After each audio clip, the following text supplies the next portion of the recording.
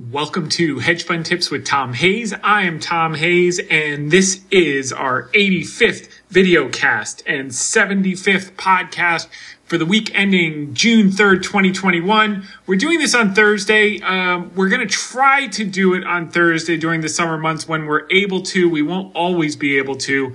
A number of you have asked. I think with people getting out and about and back to their normal business, they want to get out and party and see their friends. So summer is a great time to do it. So we'll try to get as many done on Thursdays as we can, but otherwise it'll be on Friday is our normal date. So kick it off. We got started. We'll kick it off with the media spots. By the way, tomorrow is Friday. I will be on Fox Business, the Clayman Countdown with Liz Clayman just after 3. Thanks to Liz and Ellie Terrett. So tune in if you're around for that. Okay, on Wednesday morning, I was on with Brad Smith and want to thank Ellie Thompson and Rebecca as well for having me on. This was a great segment, 10-minute segment. We were able to go into a lot of stuff. And, he was kind of asking about the general market to start off with. And I made the point that, with the market up around 90% off the pandemic lows, it's harder to find value. And our new focus has been on Chinese stocks. They have been hit exceptionally hard for 3 reasons. One was the Archegos Bill Huang blow up. They had to unwind about $100 billion of Chinese stocks between his family office and then the prime brokers that were hedging out their total return swaps that they had sold to him. So not only the holdings that he had had at that point, Baidu, VIP Shops, GSX, Tencent Music, etc., but the whole group got hit, including the better names like Baba, JD, and some of the others like XPeng, or XPEV is the ticker, Li, etc. Second reason they got hit is the Chinese government regulation. They fined Alibaba $2.8 billion on anti-monopoly issues. They delayed the IPO. They're cracking down on live streamers. They're cracking down on education providers. This has been happening for a while. They seem to be more serious about it right now. With the education stocks, they got hit hard because there's a fear that they're going to take away their ability to do tutoring. Well, first off, for children over 6 years, children under 6 years old, which that's probably not going to have a huge material impact if that goes through. But the bigger impact would be if they restrict doing tutoring on weekends. My guess is they won't. But if they did, it would be a third of their business. Now, most of the education stocks are down, 60, 70, 80%. So it is pricing in that bad news. So if it's anything less than that, or even if it is that, it's a sell the rumor, buy the news situation, you could see a bounce from there. So, the culture, the education-based culture in China is not going to change where, parents are going to say, I'll just, send my kid to school and not give him extra tutoring, and we'll just roll the dice and see how it goes. That's that is not part of the Chinese culture. So, from someone who doesn't know a lot about the Chinese culture, but enough that education is a top priority. So I think there'll be some middle ground. I think these are overdone, and we should be nearing capitulation. And then the third reason was the inflation fears. In Q1 and Q2, you saw yields spike up from 100 basis points to 175 basis points in 7 weeks. That fear was that, obviously, with rising rates, the companies that have long duration earnings, namely tech companies, China's heavyweights are tech companies, those future earnings 3, 4, 5 years out are less valuable when rates go up, when inflation goes up, because the discount rate changes. And that's another reason that tech and Chinese tech got hit hard. With yields stabilizing now between 150 and 175 basis points on the 10-year for the last couple of months or so, and commodities starting to stabilize ex oil in the last few weeks. As a matter of fact, I will bring that up right now. I think what's going to happen is we're going to move into this period of seasonality where these stocks are going to get bid in a major way. The interest rate sensitive and the ones that were sold off on the basis of inflation fears. Why is that? X energy, pretty much the entire commodity complex has softened in the last couple of weeks.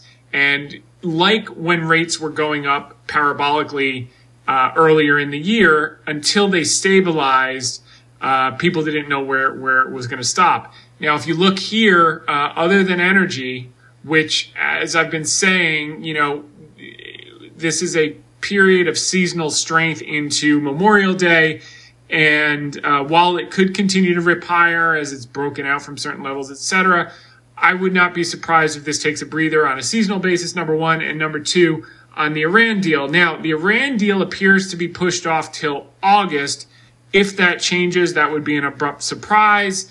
But when that happens, that's when you're going to see some softness in oil. But leaving that aside, look what's happened to copper. Okay, that was a huge indicator of inflation. It's rolled over in the last 4 weeks.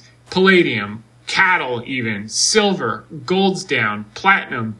Feeder cattle is starting to get a bit again, but it came off the boil is the key. Corn, all the grains are down. Soybean meal down huge. Oats took a huge breather. Like the middle of May, these things just rolled over. So those inflation fears are for the time being on pause. Cotton, cocoa. I mean, lumber. This is the big one. This is the huge one, down from 1,700 down to 1,300. That's a huge drop. And this was really causing concern with building, and it has so many knock-on effects. So the fact that this is kind of stabilized a little bit, hopefully it stays a bit, weak here and finds a range like yields have done, that would really be helpful to kind of mitigate the inflation story and get some money to flow back into these more reasonably valued tech stocks that still have a great growth story with or without the pandemic. And then the other thing you're seeing is a little bit in the dollar. So that's going to that's going to put a little pressure on these commodities, keep them more subdued in the short term. These are major developments that I just want to point out that were the cause for them selling off and now may be the cause for them starting to get bid. The other thing I want to talk about is tech seasonality. So this is from Equity Clock, and this is by sectors. And this is very interesting. As you can see here, the energy sector, and this is an average. They do 10 years of data. In most of our studies, they use 20 years of data when it's available. So it's 10 to 20 years data, but these have held true for as long as I can remember, decades. This is just the seasonality of most sectors on average. Doesn't always hold, but on average is what we look for, and then we manage risk around that. So, the general market does well from, let's just start at the beginning of the year, January through May. Sell in May, go away. So then what happens when the market goes sideways in the summer doldrums? That's when you get a change of guard, and that's why we've been building up the staples, the healthcare, the utilities. You can see here, which we do think these are going to take their second leg up. In the case of staples, some you can still buy here at the price that we were pushing them out at late February, early March. Some of them are up quite a bit still from that level and going to take a second level higher, but some of them you can still get a hold of, like Kimberly-Clark, Clorox, a handful of others, but the Kellogg's are up too much from where we suggested them. And Campbell's Soup, you might be able to get it, but it's up a little bit. Healthcare, there's going to be a huge opportunity, which we're going to talk about, because June is when all the FDA approvals come out. So you have the PDUFA dates for June, and you're going to see a lot of action coming in biotech and big pharma, and that usually lifts the whole group. So even if you're not in a name that specifically has a binary event, approval, disapproval, or rejection rather, the whole group starts to get bid and people start to pay attention to it. And it happens every single June. So Biogen's got that huge Alzheimer's drug. that's been like kind of in limbo. Now analysts are seeing a 60% probability of that thing getting approved. UBS analyst Colin Bristow sees a 60% chance. Given we are less than 1 week away from the deadline, our expert now sees a 60% probability of approval versus 30% in April, noting that the FDA is likely taking time to finalize the label post-marketing requirements. In a separate note, BTIG analyst Tom Schrader wrote that he now sees a 70% chance of Biogen being approved. And, okay, now, what happens if it does get approved? Well, there's this guy, if approved, Biogen stock could soar to $400. It's now at $272.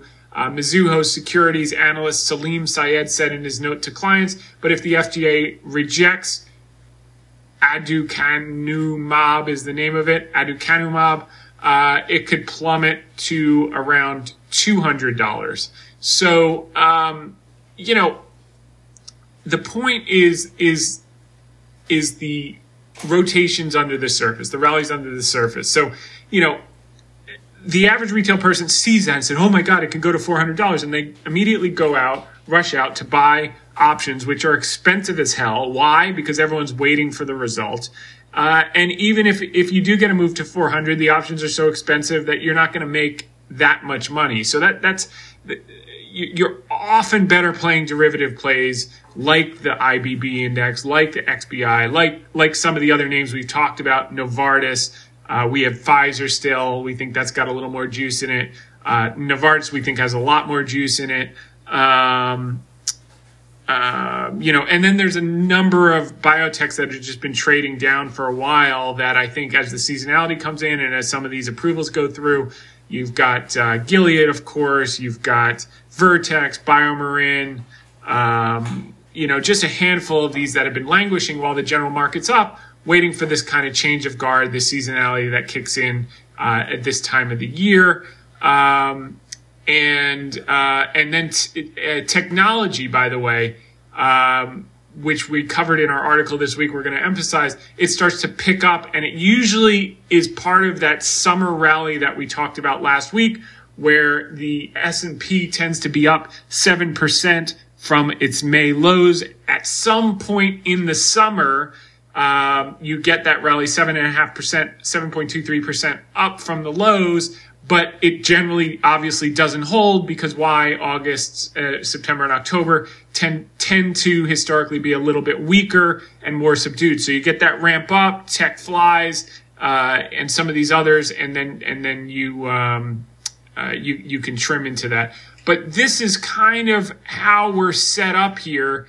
And and note that all of the excitement now is coming into energy after these huge moves. It's not to say energy won't keep pushing higher. I hope it does.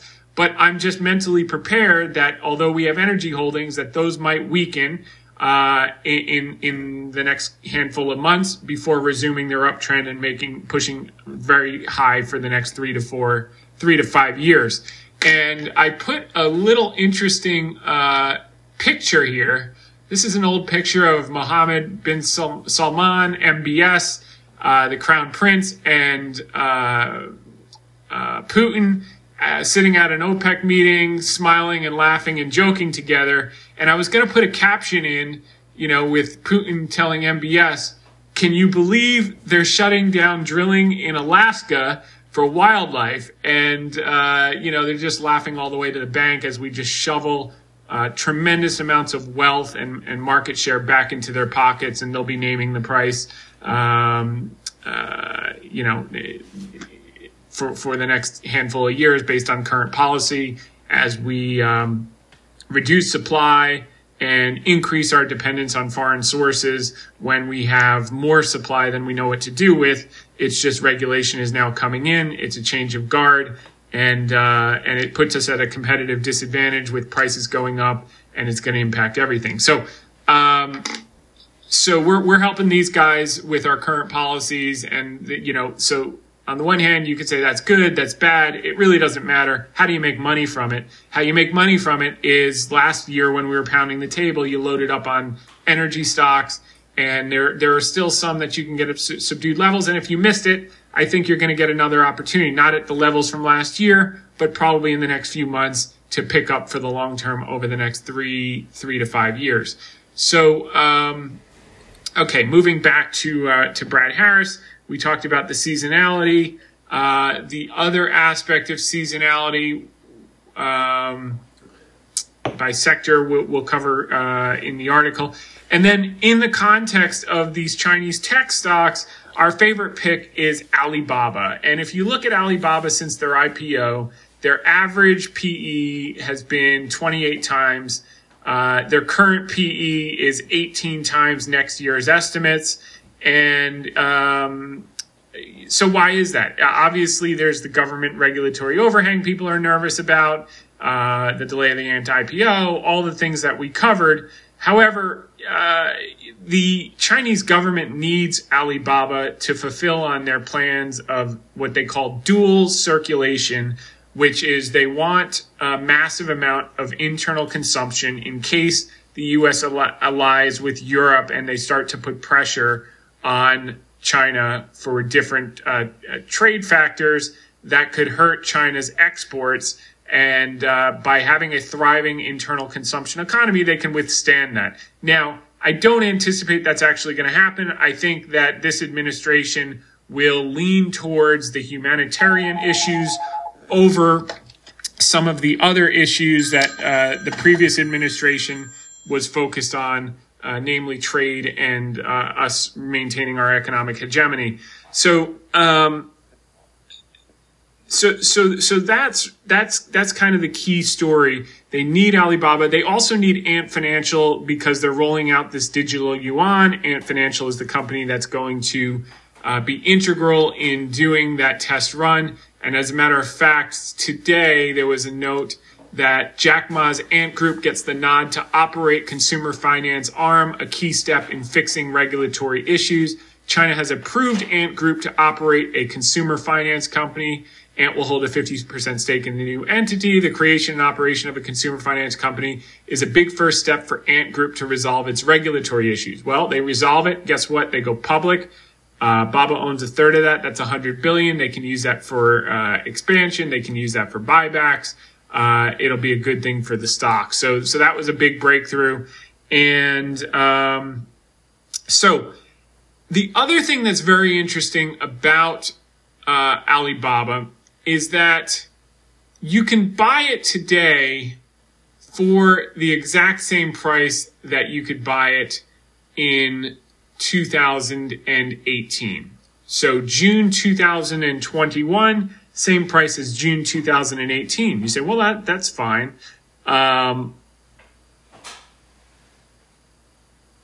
Why does that matter? So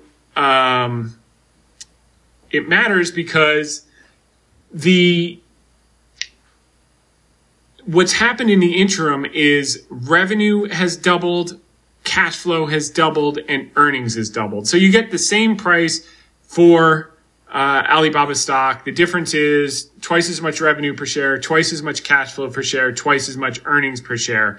And that's really a big deal. So we like this stock. We're starting to see more and more smart people come around. There were some notes out by Tweety Brown. Charlie Munger actually bought it in Q1 of this year for Daily Journal, which is his investment vehicle. And he made it 20% of the portfolio. It's one of his biggest positions. That was a new buy. So that's certainly a big deal. And then we moved on with Brad to the jobs report. There was a big miss last month, 266,000 versus 900,000 plus that they had wanted, despite record job openings. JOLTS report, the highest in the data series. So why were we adding so few jobs when there's so many jobs available? And the thesis is that one is that women had to stay home to tutor their kids, and two, that the extended unemployment benefits, when you add the federal 300 to the state 400, you're 36,000 a year, 40,000 a year run rate all in. Many people made more money or will make more money staying home through September when these extended benefits expire than they would going to work. And as a result, 24 of the 50 states extinguished those benefits last month. And so we expect that will have some positive impact on the jobs report tomorrow. But the 26 that kept the benefits are the most populous states that have the most people on the benefits. So, I don't expect a huge beat tomorrow. And you could certainly get a miss. But the point is, I think that the jobs reports from now through September will be subdued enough, whether they beat modestly or they miss big, I don't know. But it will give the Fed enough cover to delay tapering until Q1 of 2022 versus consensus of 2021. So right now, everyone thinks they're going to roll out their tapering plan in August at Jackson Hole or the equivalent, and then they're going to start tapering in December, and the market will not react kindly to that in the short term. But it will work through because the growth will be sustainable and it will power through. Friday, tomorrow, the expectations are for 664,000. So that's number one. Number two, you have to consider with Chair Powell, not only is he committed to getting a job to everyone who wants a job will have a job, he's very focused on not having structural employment, which we did have following the great financial crisis. It's almost as if his brother-in-law lost his job at age 55 and never got reemployed for the last 10 years, and he's had to pay his brother-in-law's rent or something. I mean, this seems to be hit really home for him in that he does not want to see that, and he's willing to let the economy run as hot as possible in order to get as many of the 8 million people back to work as want to go back to work, and probably to get that unemployment rate down to 4.5. So he'll let it run hot. That's number one. Number two, you have to consider, and I say it a little bit tongue in cheek, that he's up for reappointment in February of 2022. Now, if you're a professional athlete and you're up for a contract renewal in February, you're not going to you're going to do your very best up until that period. You're not going to take huge risks of making big mistakes between now and February because you want to get that contract renewal. Well, I think the same is true for any human being that's in a position that is of importance to them. And I would be very hard pressed, unless inflation just gets out of control, which is a lower probability after the base effects are behind us.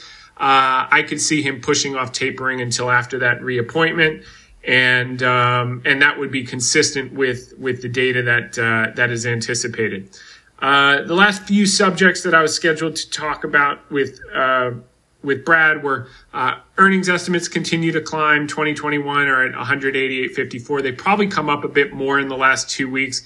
They haven't FactSet hasn't published because of the holiday, and next year's are already up to 210. If you recall, we had been talking months ago when they were at 175 and I think 195 that maybe we would see, 190 to 200 for 2021 and 210 to 220. I think we're now going to get towards that top end of the range, and that would certainly be a good thing. And then finally was the meme stock AMC story that they wanted to discuss. We ran out of time, but the basic story is, look, they've got 1,000 theaters. They're the biggest player. In 2019, they did $5.4 billion in revenue. They lost $1.50 or $1.44 per share. Next year, they're expected to do $4.7 billion of revenues and lose 85 cents a share.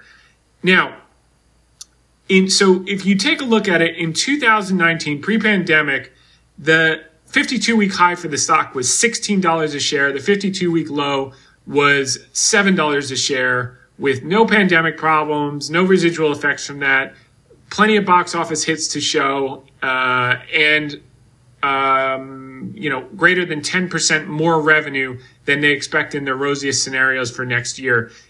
And so now the stock is whatever it is, over $60.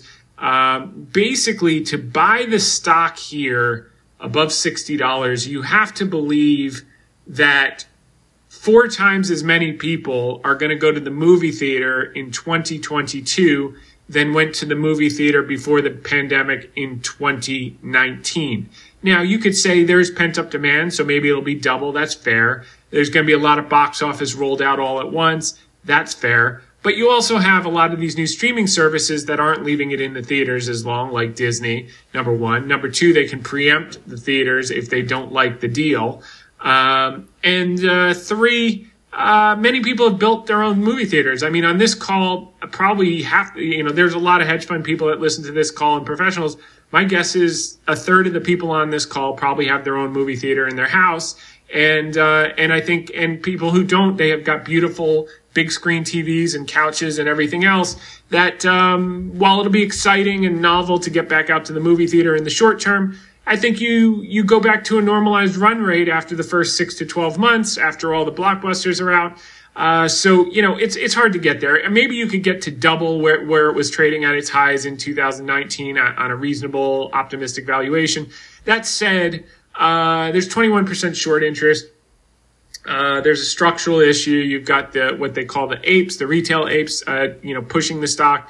So, and buying a ton of calls, which the brokers have to hedge by buying the stock. So that'll go on for a little while, but ultimately it will revert to its intrinsic value, whether that's in days, weeks, or months. No one knows. If you're a gambler, play the game. If you're an investor, I would take a pass. The short term is a voting machine. The long term is a weighing machine. Even Mudra Capital, who put $230 million into the secondary offering, flipped out the same day for a profit to the retail investors who gobbled it up. And that's the story there. So thanks to Brad Harris and Allie Thompson for having me on. On Memorial Day, the day after Memorial Day, I think the futures were up, and Devik Jain gave me a call. Thanks to Devik, and I said the market's pricing in. This was AMC. The stock is pricing in a lot of good news. Unless you're making the bet that more people are going to go to the movie theater than did in 2019, the stock might be a little pricey. Is an understatement. Then I want to thanks to Devik Jain over at Reuters. Thanks to Ellen Chang over at U.S. News and World Report. Appreciate Ellen putting me in her article this week about the healthcare sector, which we talked about the seasonality just now. And basically what I said is the sector is about 13% weight of the S&P 500. So people with a lower weighting in their equity allocation may find this is a good time to gain additional exposure to the group, as healthcare is a defensive group, which, by the way, is why these defensive healthcare staples, utilities, tend to do their best during the summer period. Is defensive sectors do well when the general market is choppy or indecisive or even weak. Which, generally sell in May through October is weaker than, November through May. So, as a rule of thumb. So basically what I'm saying is, defensive groups tend to outperform when the general market is weaker and indecisive, as is historically the case May through October on an average seasonal basis. So by adding into, if you're underweight healthcare, in simple terms, you're buying low and selling high, which is a simple axiom, but one of the keys to long-term success. Many investors chase what has worked in the recent past. So what you're seeing right now is everyone's now chasing oil and banks, which is what we loved last year, extrapolating that it must continue into the future. In most cases, the herd buys after the bulk of the move is in the rearview mirror. Now, short-term move on a secular basis. I love banks. I love energy, and I'm not lightening up that much. I'm trimming at the margins, taking some profits, and I hope to re-add if we do get weakness in coming months. So thanks to Ellen Chang. Also want to thank Herb Lash called me today. He must have called me before I ate lunch because some of these quotes are a bit cheeky, I got to say. There was a quote out that there was a headline out this afternoon. The Dow, for instance, was down 200 some odd points. The S&P, the equivalent percentage, and it looked a little grim in the morning. And then the market just rebounded and nearly finished positive. At least the Dow did. S&P a little lower, and Nasdaq a bit lower than that. But the headline that turned things was that that Biden might give way on the corporate tax rate to get his infrastructure plan done. And, they've been talking about 28. It's at 21. The market probably thought maybe they could get to 25. This headline implied that, and he might give up something on this 15% minimum tax. So bottom line is, what was a headwind for corporate earnings now might become a tailwind, and that's what changed it around. I made a few quotes. Again, I must have been hangry at the time, but they're accurate in that. Okay, so it's a headline that actually turns things around. Possibility that the rate for corporations will be certainly less than 28 proposal and potentially not at all. Although I would find that surprising to say the least. So, the market had its mind set on the middle, 25, somewhere in there, and that has a huge direct impact on earnings. And if that's accurate, that's probably why you saw the big turnaround just about an hour ago. There's a higher probability that Democrats push through whatever the hell they want. That's what I said to Herb. Although Biden wants to appear like there's a bipartisan outcome, and he may be earnestly trying for it, the probability of both sides coming together and compromising, particularly when one side has no real reason to do so, they can push it through with reconciliation.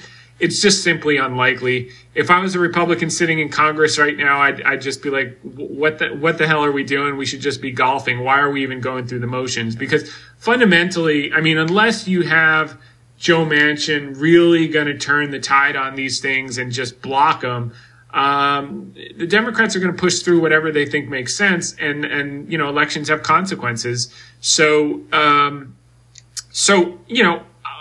cautiously optimistic on that positive development, as you can see from my quotes, but that would certainly be an unexpected positive surprise if they did come to the middle on some of this stuff and have a reasonable outcome. Okay, quote of the day: the key to making money in stocks is not to get scared out of them, from Peter Lynch. So we saw a bit of that this morning. Speaking of getting scared out of, we've got two Ask Me Anything questions for this week. Both are from the same person. Ben Healthy is his name, or his nickname. And if you've been following for some time, Ben asked some good questions over the last year. And so he goes, okay, hi, Tom. Great podcast the last couple of weeks. Here's a new podcast question, though I'd love a quick reply today if you have a moment. You had mentioned a couple weeks ago that Splunk might drift lower into earnings. Thus, I haven't bought it yet since it actually moved higher into earnings. Now that earnings have been released and Splunk is selling off some, at what price should your listeners consider adding new money to Splunk? Look, number one is it's not financial advice, and I don't give advice. What I do is I share what we're doing, and then you can look at your situation, talk to your financial advisor, and see what makes sense for you or not.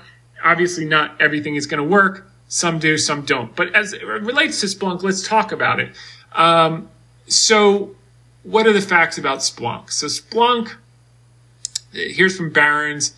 It had better than expected. It posted slightly better than expected results for its first fiscal quarter. It reported software revenue, provider network analytics software reported revenue of $502 million for its quarter, 16% increase from a year earlier, modestly above the company's guidance range of 480 to 500, and Wall Street consensus was 491. The company lost 91 cents a share on an adjusted basis, which was bigger than Wall Street's forecasted loss of 70 cents a share. So they beat on the top line, they missed on the bottom line. I saw the CEO on Bloomberg tonight, and he said that a lot was related to compensation costs, which is a good thing, because they're selling more than they had expected to sell in their guidance, so they had to pay out, I guess, the commissions. Much more commissions than they anticipated would come in the quarter. So, he spun it as a good thing. Let's see how it plays out. Sounds like a good thing to me. Well, here's some other additional numbers. If you recall, the reason the stock's down, as we've discussed in past podcasts, is because they're transitioning from a licensing model to a subscription model, and which will be really positive for the multiple and earnings power going forward. But its cloud-based annual recurring revenue was $877 million, up 83%. Total annual recurring revenue was $1.47 billion, up 39%. And cloud revenue in the quarter was $194 million, up 73%. The company had 203 customers with annualized cloud revenue of more than $1 million a year, up 99% a year ago. Overall, Splunk had 537 customers with annualized revenue above $1 million, up 46%. These don't sound like bad numbers to me. For the second quarter, Splunk sees revenue of $550 to $570 million. At the midpoint of the range is just a hair above previous Wall Street consensus at $561. Company sees cloud ARR for the quarter of $950 million to $960 million, with an ARR ranging from $2.59 billion to $2.6. And what Doug said was, our first quarter success was defined by customers accelerating their move to the cloud. Data became an essential service in the past year as the pandemic solidified the urgent importance of digital transformation. The other thing that he said on the Bloomberg thing tonight was that their product is really effective with regard to stopping hacks. So it works really well with a lot of the security companies, and it's critical to that process to defend from hacks. So that will be another thing that should be a tailwind for the stock. What happened after? Was the stock down, whatever it was, mid-single digits today, 8%, 9%, after running up into earnings? So let's see, where's Splunk? Here it is.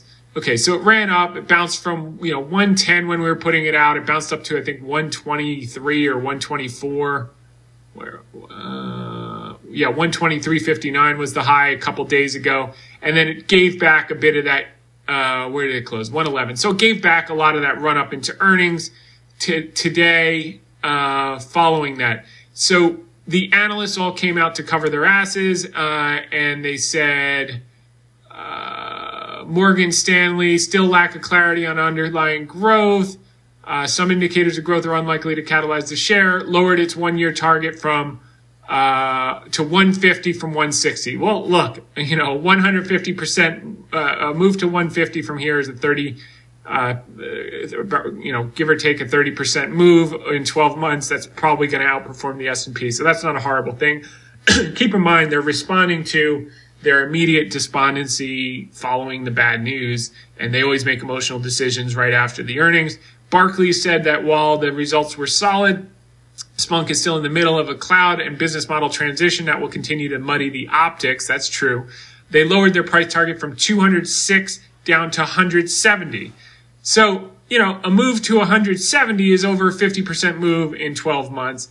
BMO Capital Markets said Splunk's quarter was not without blemishes, and it will remain a show-me stock. They lowered their price target from 150 to 144. Still, from these levels, that's a great move over the next 12 months. And Citi analysts kept their price target at $170 per share, 12-month target, held their neutral rating, though the stock should remain controversial given lack of annual guidance and clarity. So, look, they took it down. The bad news is out.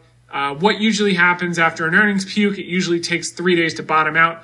We were in the market. Any accounts that had available capital to put to work, we were in buying today. And we'll probably add a little bit more in the next couple of days if it shows further weakness. Now, just from a chart point of view, I don't pay a lot of attention to this, but if you look at all the past bottoms, it tends to bottom the same exact way. You have this flush move, then a rally, and then it gives back most of the rally before taking off. Flush move, rally, gives back most of the rally, and then hopefully takes off. Flush move, rally, gives back most of the rally, takes off. Flush move, rally, gives back most of the rally, takes off. Flush move, rally, gives back most of the rally, takes off. Flush move, rally, gives back most of the rally, takes off. Flush move, rally, gives back, take off. Flush move, rally, give back, take off. Flush move, rally, give back, take off. So, if you're looking at this chart, that's not to say it can't flush lower and create a bottom at a lower level. It could certainly do that, but I don't know. I think there's too much good news here. I'm adding here. I wanted to have tech exposure going into this seasonal period. This is one of the names we love. The other one is Baba. So I like it. And we've added to weakness over the last couple of weeks since we put out these ideas.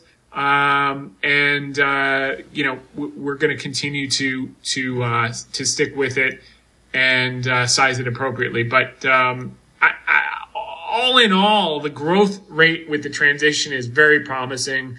And that's the risk of the high multiple stocks, though, is that you can't lean into them to the same extent that we could lean into the Wells Fargos or the Exxons or the different stocks like that, where you can, put a huge amount of money to work when they're so dislocated and sleep well at night. These, you have to put more modest amount, and you got to stay on top of it and average in, and that's what we're doing. Okay, so we went through the commodities. We can click out of that. All right. So those were the quotes of the week. Thanks again. Okay, so that's my answer on Splunk. Good question, Ben. So what is the answer? I've been adding on this weakness. I'll continue to add if it gets weaker in the next couple of days. If it breaks that low, I'll maybe get a little cautious. My guess is it probably wants to take that out just to get rid of the scared people. But there's too much constructive action going on, and reading the earnings call transcript and going through it, I really don't see material holes in the story after the stock is down,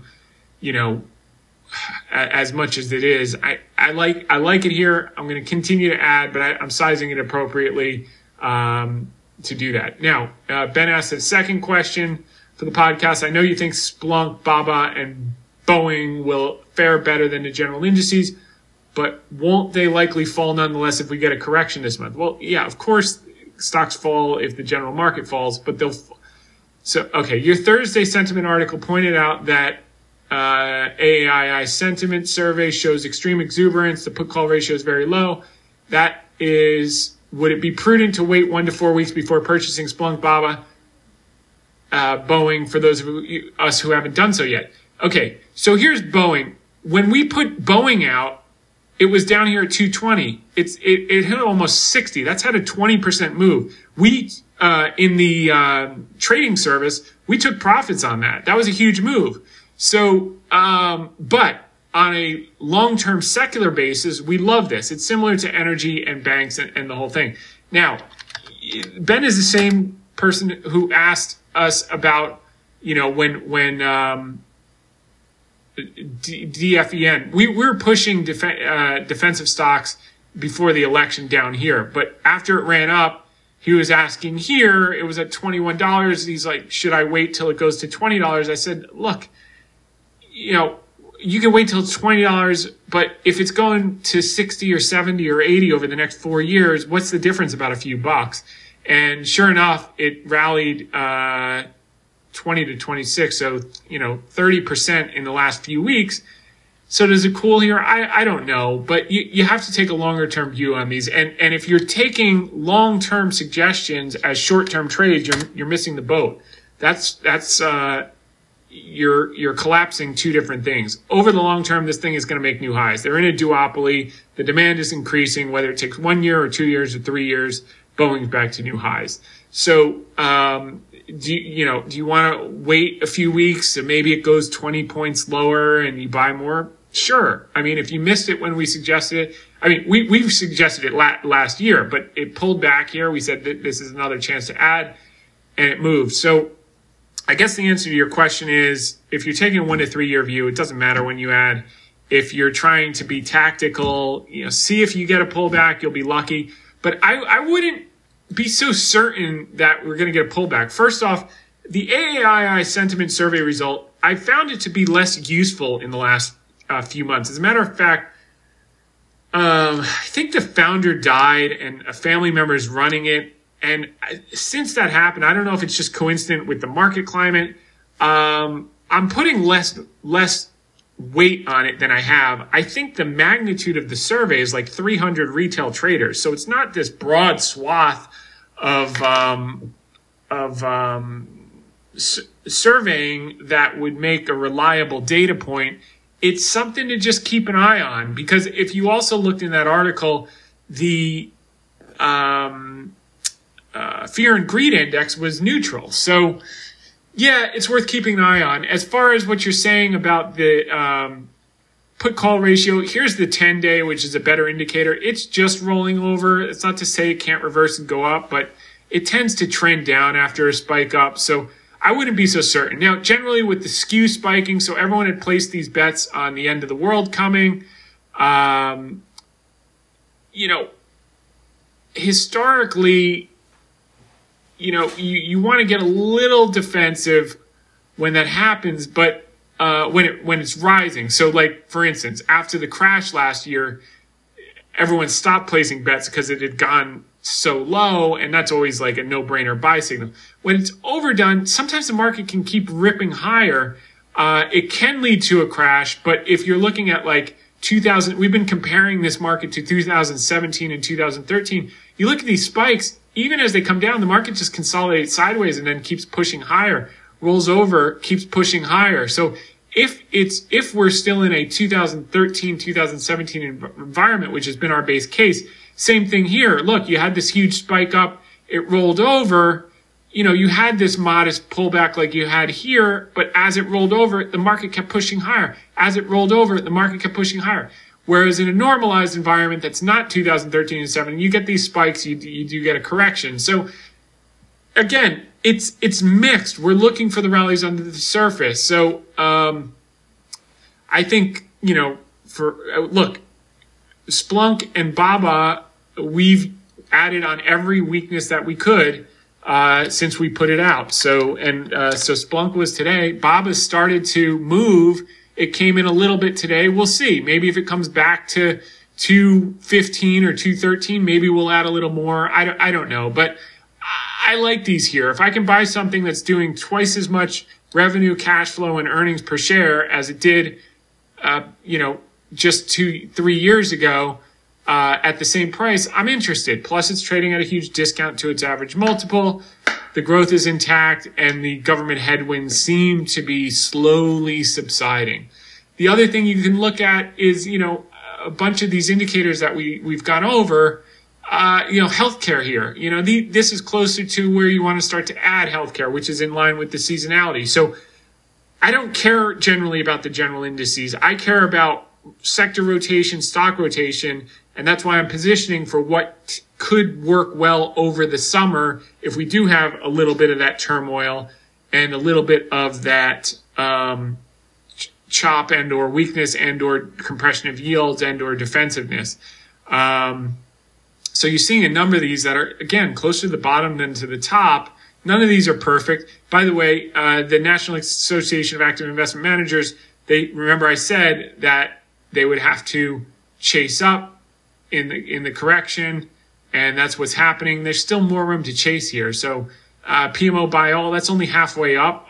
At 100 is where I would get more defensive. Same with buy Dow Jones. Same with buy SPX. These are just getting started. So I think you might be, I understand the put-call ratio, but I think you might be looking in the rearview mirror because we just had a correction that scared everyone out. So the people that got whipsawed on that, they're saying, oh, well, it's got to come back. But it just happened. So, no one can perfectly tell the future. All you can do is weigh the odds. And from what I'm seeing, there's still some opportunity under the surface, but that's why we're being surgical in what we focused on. Couple quick things I want to cover. I didn't realize that all these questions would take so long, but I think a lot of people are going to find this very helpful, Ben. So thanks for sending that in. I think you have a clear answer on what we've been doing. As for what you should do, I have no idea what you should do. You should talk to your financial advisor, but I'm just sharing what we've been doing. Okay, so this is interesting. So Sam Zell, if you recall a few months ago, maybe weeks ago, I said we were looking at a couple hotels in the oil patch in January and February, and they just went for so far beyond, like, there was zero distress. Well, even Zell, who's known for a billionaire real estate guy who's known for grave dancing, he's just kind of thrown in a towel and he's paying up for hot properties. So that tells you everything you know. The pain of paying fair value for a property is less than the pain of not being hedged for inflation, I guess, is his view.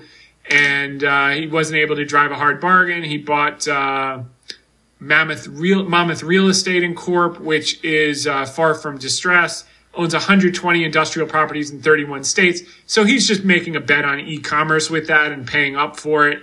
But, if it shows that, Zell will usually just sit tight until like everyone else is puking up their properties, and then he just swoops in. He's a grave dancer. And he's, what this tells me is he's like, I got to put money to work. I got to have an inflation hedge. It's not a deal, but it may cost me more to do nothing. And I think that with the amount of liquidity in the system and everything else going on in the new business cycle, he's right. Okay, so we talked about Biogen. We talked about the seasonality. This is interesting from macro charts again. I think we covered this one with 1/3 of the NASDAQ stocks have triggered buy signals, the most since March of 2020. Most spikes of this magnitude led to bottoms or big rally extensions. Textbook bull market response after sentiment capitulation, which we've had in tech, and follow the trend. So his thesis is this breaks out. I think that's true, but we're being selective with the likes of Baba, with the likes of Splunk, things that have already been battered that, we feel are close enough to a bottom that we can have a position. And if we're wrong in the short term, we'll add more, just like we did with Wells Fargo, and get that basis even lower. But my sense is that a lot of the pain is in and these things are going to turn. What's going to be the catalyst? Maybe it's the China deal coming out with Schumer next week, the legislation package, sell the rumor of the bad news, sell the rumor, buy the news. The second thing that he put out was, this is the one I wanted to cover. Momentum just got a whole lot cheaper. Indices rebalanced to the best performing stocks. A huge shift to cyclicals and value, the new leaders. Momentum valuation is now half of last year's peak. So everyone was saying, the multiples have gotten so high. Well, they've now rotated into those stocks that have been, having momentum, which are value and cyclicals, which have low multiples. So you can see the PE ratio on the momentum index has now collapsed, which means people are going to start to say these look cheap and the game will be back on. So that's a really interesting study by Macro Charts. Thanks for sharing that. This is just some of the Chinese stocks. It's interesting. We put that out a few weeks ago. A number of them are just rocking and some of them are languishing, but I think they're going to play catch up. But XPeng we talked about, Li we talked about, these EV companies. So this is up 50%. Li is up in the last 5 weeks. XPEV is up about 33% in the last 5 weeks since we started talking China. NIO's up. We didn't have any of that one. Baba's even up a bit from 210 to 220. It's retreated to 217, but it's starting. PetroChina broke out. JD, there was a huge amount of option buying.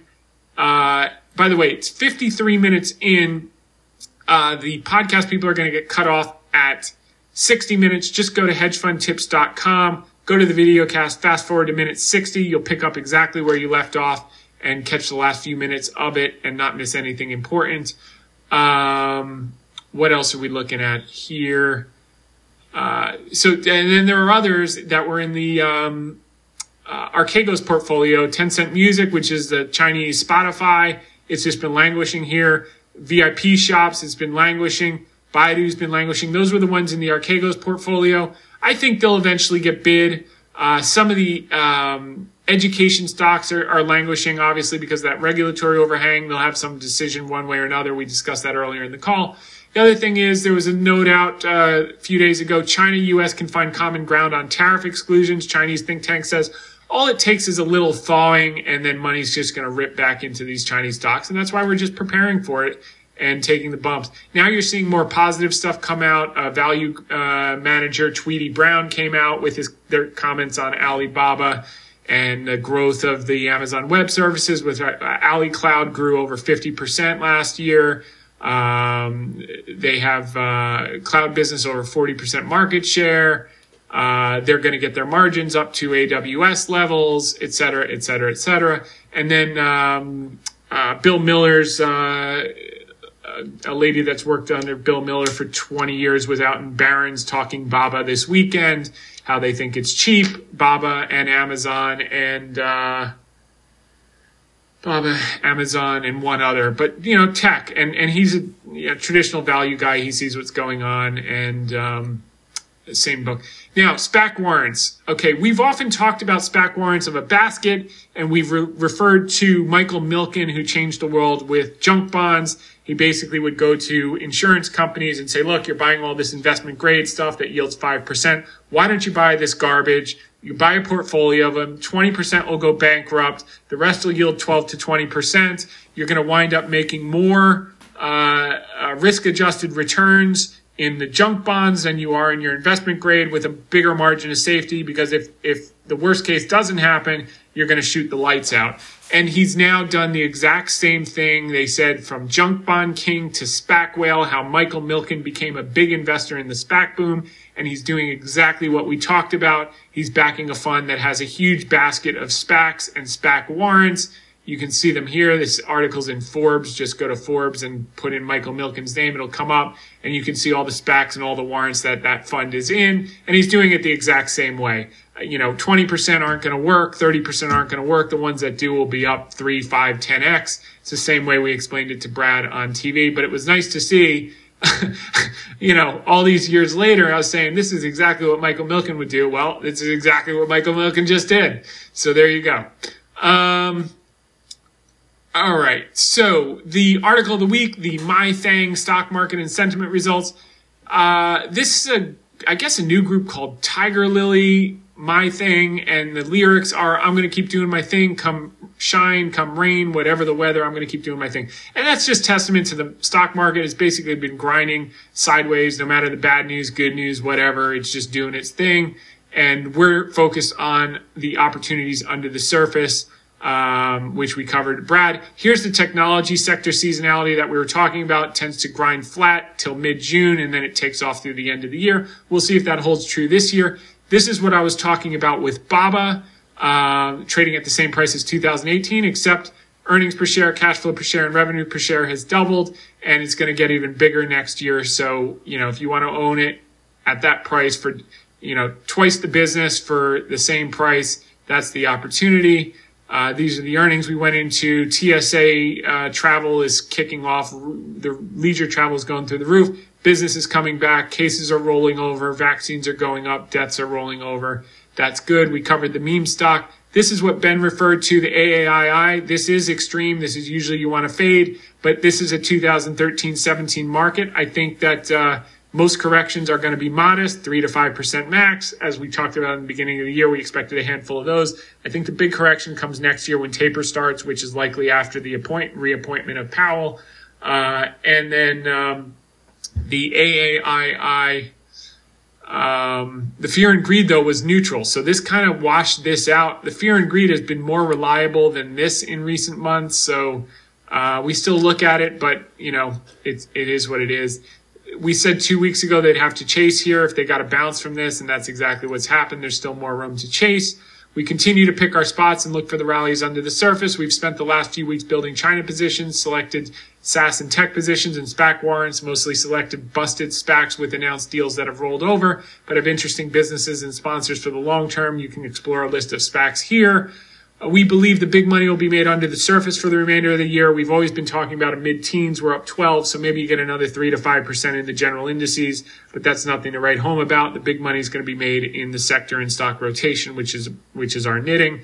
So while the indices continue to do their thing, we'll continue to do our thing and scoop up out of favor stocks and derivatives. Then we patiently hold them until they return to our predetermined estimate of fair value. Finally, we return them to excited buyers in the market who prefer to enter later and pay a lot higher valuations. Rinse and repeat, rinse and repeat. So that's the name of the game.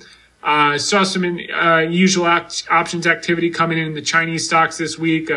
3,800 contracts in IQ, 18,000 contracts in JD today. Economic data has been pretty good. ISM manufacturing beat, so that was good. Then we saw the non-farm payroll was a big ad, which may help tomorrow, but the continuing claims were worse than expectations. And this is the number, last week it finally beat after not beating for months. This week it failed again, which tells me these people are staying home until September. Despite the fact the initial jobless claims was lower, the people staying at home keeps missing expectations with the exception of last week. So